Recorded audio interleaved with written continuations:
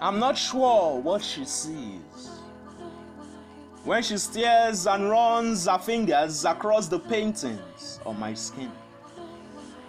I'm not sure if she sees that I am a soul flawed from its origins. I never knew that love could be so scary.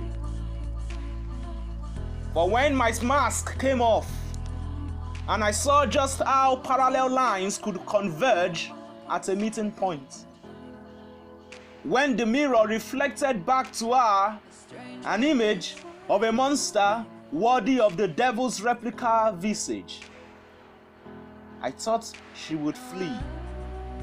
I thought she would take for the hills. But she stayed. She stayed, laughing and smiling, comfortable in my crazy.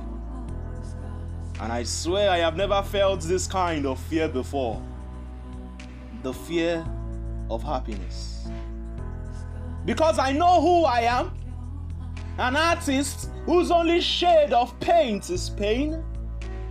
I know what I am. A being seeking to bend reality to his imagination's will, and has brought himself and family to their knees in search of an epiphany. It's why I fight my demons alone, with nothing to lose on these fields of silence. And though she desires to stand back to back, to be the shield I never had, I know I might never be able to dance like her in the light on twinkle toes. But I hope her love will pull me out from this darkness.